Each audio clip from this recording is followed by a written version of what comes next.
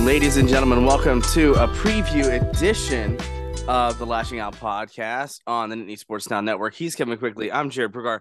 Kevin, just a few days away from the Grandaddy of Them All.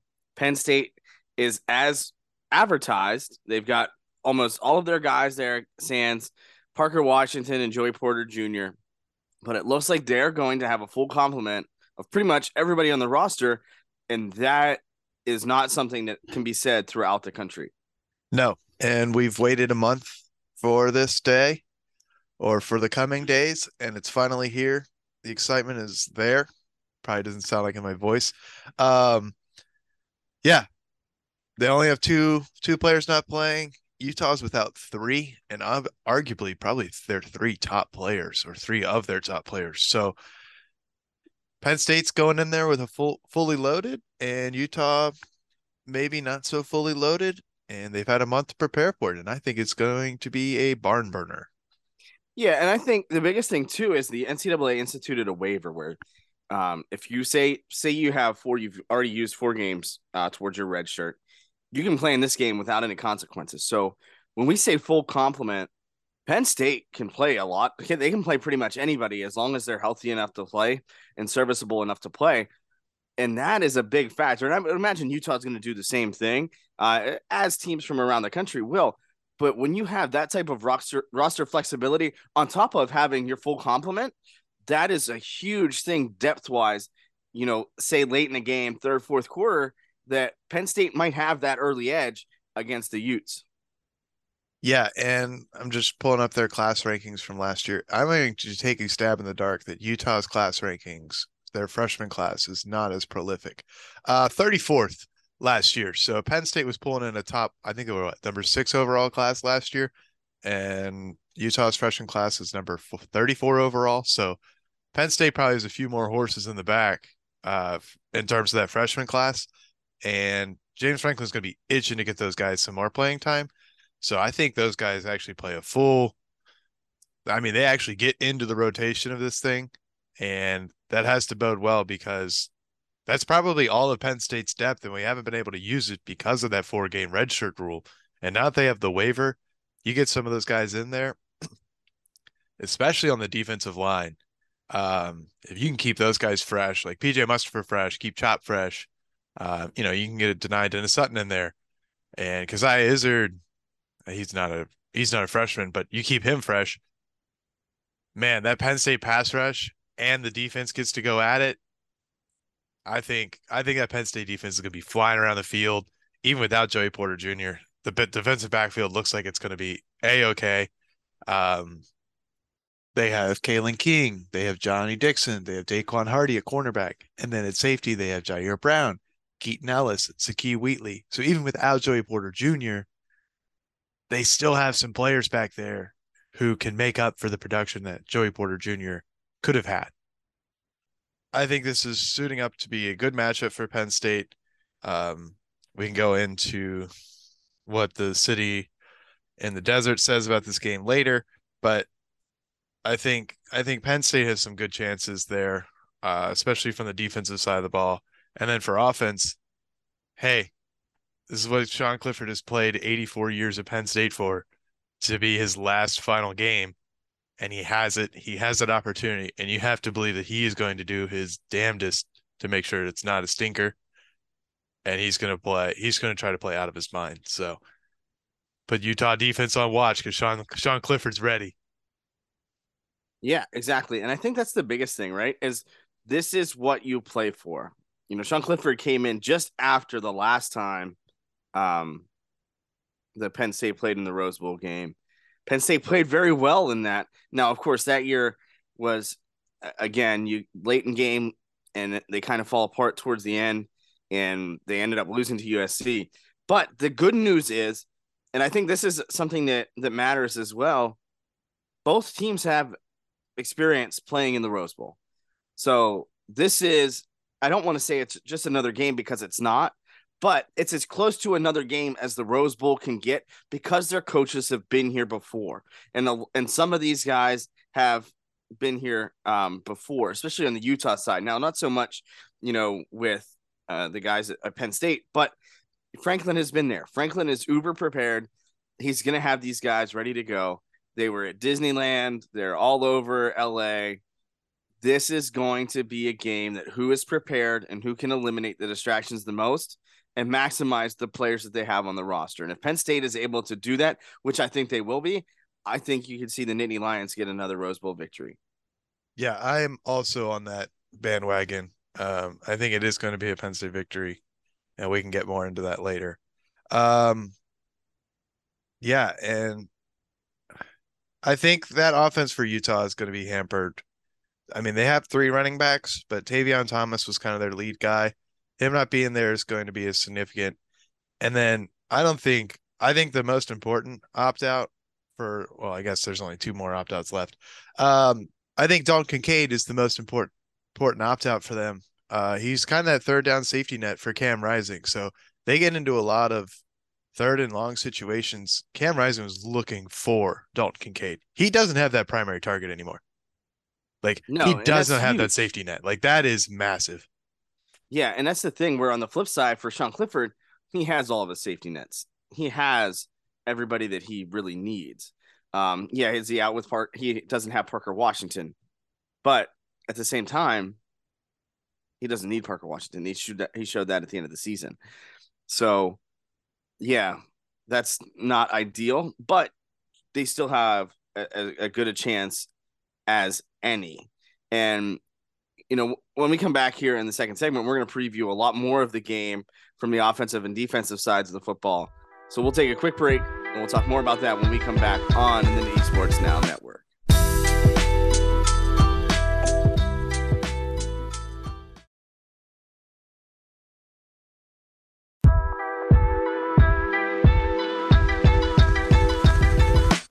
Welcome back to the Nittany Sports Now Network and the Lashing Out Podcast. He's Kevin. I'm Jarrod. Let's talk comparisons, right? Let's go, let's compare Penn State and Utah because that's what it's all about right now, right? So, rushing attack. Penn State led by Nicholas Singleton, 149 carries, 941 yards. Micah Bernard for Utah is leading the way, 95 for 474, 4 touchdowns. Sean Clifford, this is a Utah attack that is going to put it in the air quite a bit with Cam Rising, and I don't blame them. Having watched Cam Rising in the Pac-12 championship game, the kid can ball. 241 for 364 for 39 for yards. He was averaging 249 yards per game. Now, keep in mind, this is the Pac-12. Pac-12 isn't quite as ground and pound as the Big Ten is.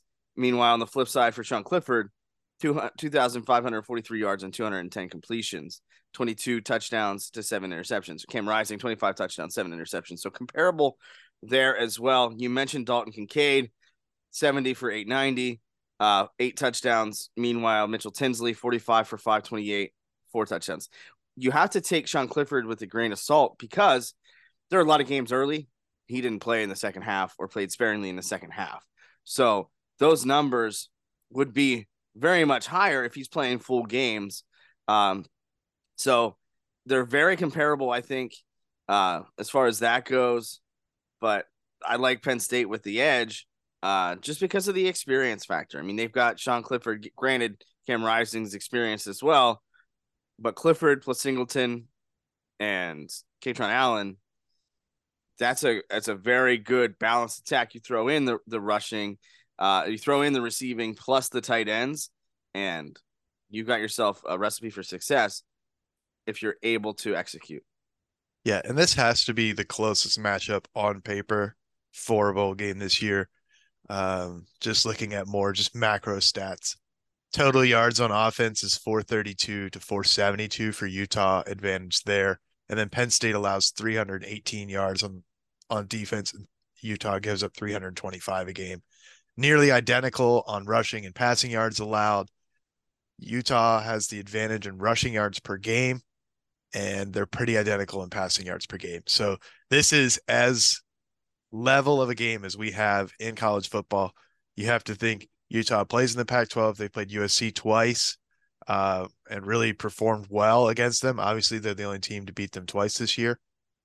They're the only team that played them twice, but You got to play them twice to beat them twice.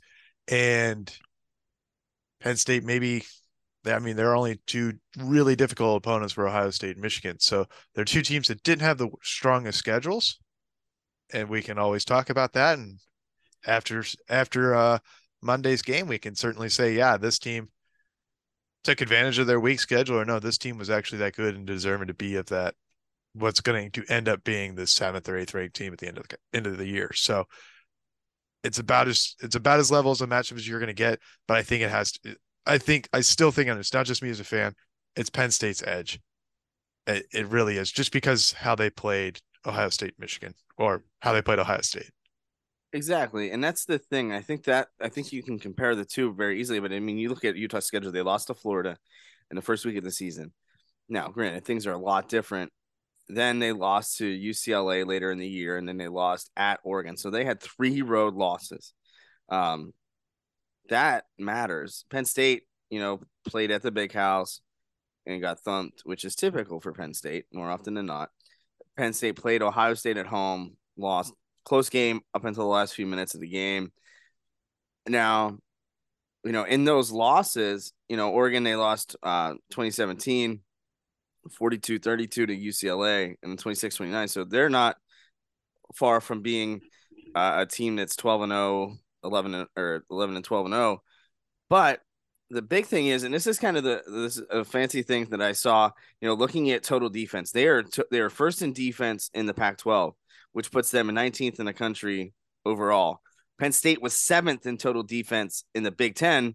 They're 16th in the country overall, which is absurd. Now, offensively, it's a little different. They're only about average of 40 yards apart. But where both teams, I think, are very comparable, especially defensively, turnover margin, +8 for Utah, +9 for Penn State. So these are two very, very close teams. And when you have that type of matchup, both offensively and defensively, this is going to be and should be a very, very good football game. Now, can Penn State pull it out and hold on to win? That lies in the hands of Sean Clifford. Sean Clifford has to play his best game as a Penn State Nittany Lion. And that best game might not include throwing for 330 and 4 touchdowns. That might include throwing for 250, a touchdown, but And no opening picks. up the running guy. Yes, it's all about ball control and controlling possession. And if Penn State is able to do that and keep the Utah offense off the field, I have no doubts in my mind that Penn State's defense is going to be perfectly fine against Utah. But my concern is, what Sean Clifford are you going to get? You're going to get just the inconsistency, or are you going to have a guy that's playing for his career? Because a good performance in this Rose Bowl just might end up with him ending up playing on Sundays in some capacity. Yurcich believes it. There aren't very many that, because at this point, let's be real, in his career as a quarterback, that the consistency hasn't always been there. It hasn't been there this year, which is what professional coaches and scouts are looking for. He's got the body, he's got the frame, a little undersized, but a good performance here could land him as a depth option in the draft or as an undrafted free agent. Yeah, and you're talking about a career on the line. James Franklin's got a legacy on the line. He has an option. This is a backdoor Rose Bowl, as backdoor of a Rose Bowl you can get, as being 3rd in the Big Ten and still being the best available option for them to choose. And he has an opportunity to beat a top 10 opponent in a backdoor Rose Bowl. It is the last bowl game of the season that is not the college football semifinal, or not the college football final. The semifinals are on Saturday, and the Rose Bowl's 2 days later on Monday. This has, everybody's going to be watching it because it is the Rose Bowl, and it's the last opportunity. It's the second to last opportunity to watch college football all year long. And it looks like it's going to be an absolute game. And James Franklin has the opportunity to beat that top 10 opponent at a neutral site. And that would really cement an already establishing legacy that is James Franklin. Yeah, I mean that's the thing. A win here, winning a win in the Rose Bowl is a signature victory, no matter who you're playing. Yeah, did they backdoor their way in here? But that's also, I think, speaks volumes to the depth of the Big Ten. They lost to two teams, and they're both in the college football playoff, right? So you have that in your back pocket, and a lot of Penn State's wins, they were comfortable wins. They weren't.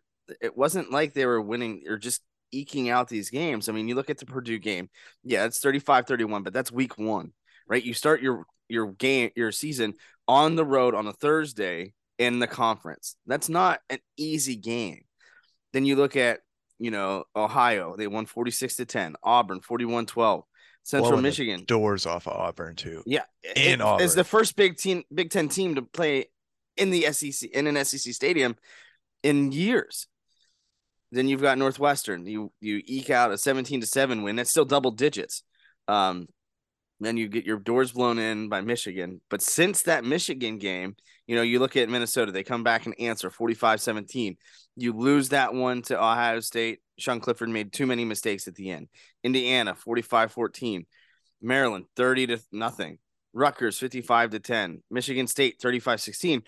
This is a Penn State defense that's dominating. Now, granted, of those teams, not all of them are the caliber that is Utah, other than, Michigan and Ohio State. And that's why they're in the college football playoff. And they very well could see themselves playing each other in a national title game, which is a nightmare situation, I think, for a lot of people, because you just don't know who you're going to root for. But it's one of those situations where Penn State's handled their business. They're in the Rose Bowl.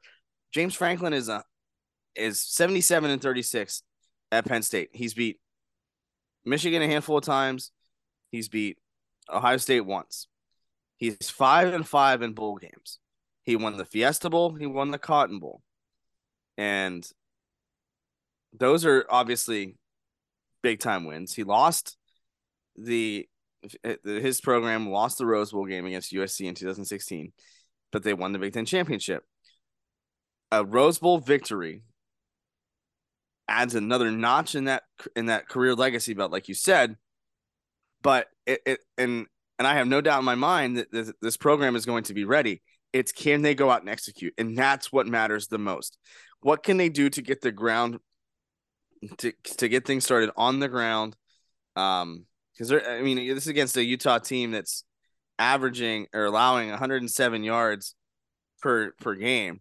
Again, it's a Pac-12. Pac-12 isn't overly known for their rushing attacks, but can they come out, establish the run, get the tight ends, Brenton Strange, Theo Johnson, involved early and often, and see what happens? Because if they're able to do that, then this could be just what Penn State is looking for.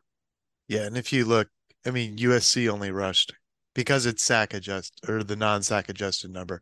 USC only rushed for 56 yards because Caleb Williams threw it 41 times. So, and that they're hampered by the injury to Caleb Williams. But yeah, I think as long as Nick Singleton and Katron Allen get going early, and then Penn State can do whatever the heck they want on offense, I think Utah's just gonna be fighting for their lives to stay in it.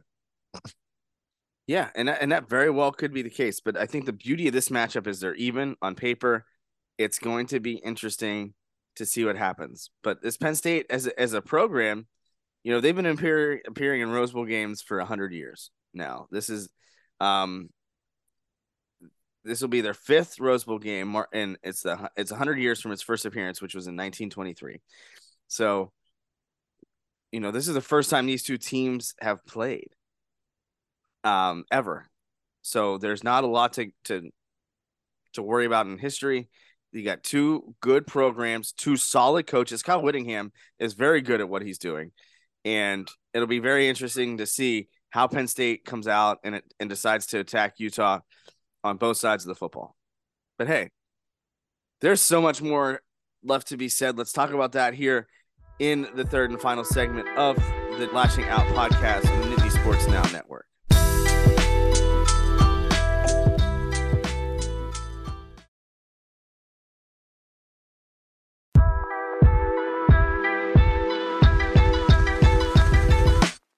Welcome back to the third and final segment of the Lasching Out Podcast on the Nittany Sports Now Network. He's Kevin. I'm Jarrod. Kevin, what does Vegas tell us about this game? Because Well, Vegas knows everything. Vegas apparently knows everything. Also, before we break it, right before we get to Vegas, just to add some stars to their predictions, I just looked up the weather for Pasadena, California on Monday, January 2nd. There's a high of 55 and a low of 45, which seems pretty cold for the LA area, and a 60% chance of PM rain. So that could factor into this. Over under for the game is 51.5 points, with Utah favored by 2.5 points. I believe when they opened the line, it was Penn State 2.5. So the line has shifted sides by an equal amount, which is kind of interesting. So I don't know if just the money was flowing over there on Utah at plus 2.5, and then they worked their way down that way, or what have you. So apparently Vegas says Utah's going to win. Well, Vegas knows, but at the end of the day, you got to go out and execute. So it'll be very interesting to see what happens next. But Penn State, looking back over the last few days, they've been hit a little hard, not necessarily too hard, with guys going to the league, but guys are staying and playing on Monday. And that ultimately speaks volumes to what Franklin is trying to continue to keep building in Happy Valley.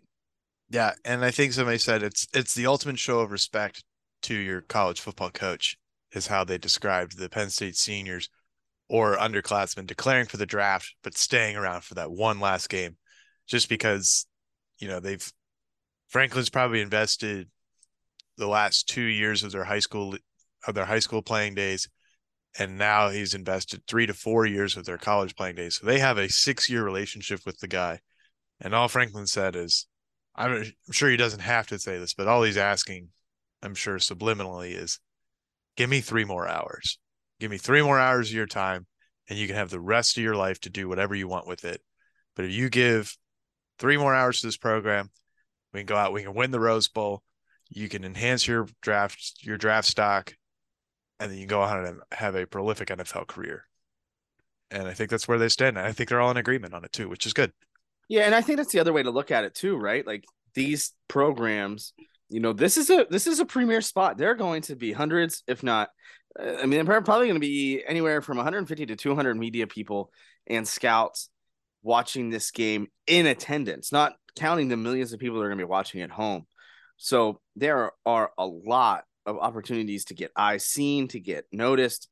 And that's kind of what life was like before opting out happened. You don't always you don't see a lot of guys in premier bowl games opting out.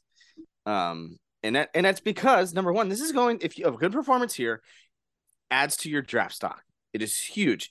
And I think that is ultimately the most important thing. Like Brenton Strange can go out here and ball out and add to his draft stock. Now, you look at a guy like Joey Porter Jr., who's been dealing with injuries. You look at Parker Washington, who is injured. So obviously that makes sense. But then you look at Ohio State and you look at Jackson Smith and Jigba. Cannon is his brother that plays in the Pirates organization when worlds collide, right? And he's been dealing with injuries, opts out, and focuses on that draft prep. Well, those are guys that are most likely going to be day one guys. And I think when you look at it like that, that's tough. But going back to on the Penn State side of things, look at Saquon Barkley, right? Saquon had a coming out party in the Rose Bowl against USC. His runs, some of his rushes were some of the most incredible plays that I've seen. And that propelled him to be who he was drafted by getting drafted by the Giants and having that stellar career for the Nittany Lions. That helped Trace McSorley get to where he was with the Ravens and now the Cardinals. And so you, with a good performance, you're more tape, better opponent. It's a win-win for everybody involved, barring some significant setback or injury. Yeah. So I think it's just spot on. Like it's the Grandaddy of them all. There's going to be so many eyes on this game. It can only help you if you play well. And I mean, how many people are going to watch this game? 30, 40, 50 million people. Every NFL team is going to have at least 1 or 2 people watching it, like in their scouting department. Like you said, the media presence is going to be there. And some of those Rose Bowl highlights against the game against USC, even though they lost, like you still see them in promo videos or just like highlight reels for careers because it's that big of a game. If you make that good of a play on that grand of a stage, it's college football lore. It's just there. It is college football. So I really appreciate them making that decision to go to the NFL draft, but giving us, I say 3 hours. They've had a month of bowl prep and then another 3 hours, but they get a really, trip to Disneyland too and some perks and all that fun stuff. But yeah, right. Some cool flight amenities. And that, I think that speaks, we mentioned James Franklin and the respect it has for him.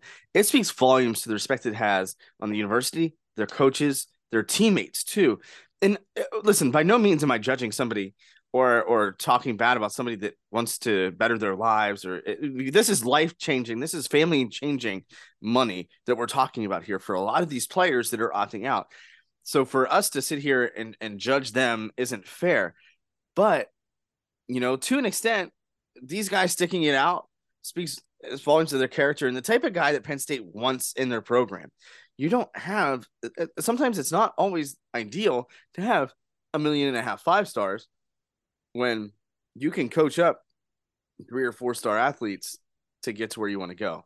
So, you know, the respect that they have for their program, their teammates, their university, and their coaches, I think outweighs, hey, listen, there's a good chance it's going to be there. They're going to test well. Penn State players test well at the combine, at pro day, essentially every year. You know, look at Troy Apke. He can run, right? So it's going to be one of those things. They get one last chance to put on the blue and white. Will they go out victorious? And I think Penn State, I think it's shaping up for a Penn State victory if they can come out, execute the way that they've proven that they can. Final score prediction? I got Penn State 35, Utah 17. I have Penn State 38, Utah 24. I like the Penn State defense. I have no reasons why I should think that they won't not have success against Utah. What Manny Diaz has done since that Michigan game, it seems like he has taken away all of the holes. And yeah, I understand that Ohio State was a thing, but I don't think that was fully on the defense.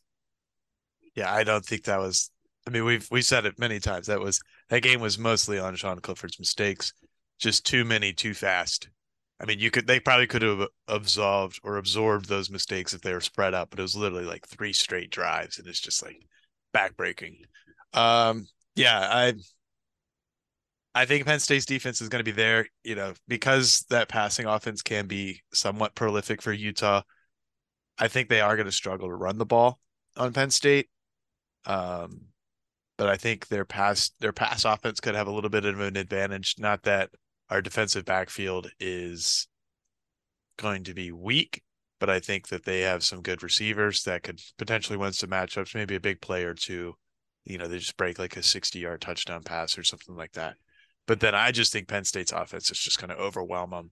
Not having Clark Phillips III for Utah helps Penn State because they don't have their best defensive corner. I mean, guy was All-American across every voting panel that there was. So I think it's advantage there. Penn State's had the opportunity to coach up their freshman wide receivers, so their young guys, get them ready for the game. And I think Penn State's just going to run it down their throat. And then when they need to pass it, they're just going to throw it all over the place. Yeah, Penn State's the deeper team for sure, but it's going to be interesting to see what happens.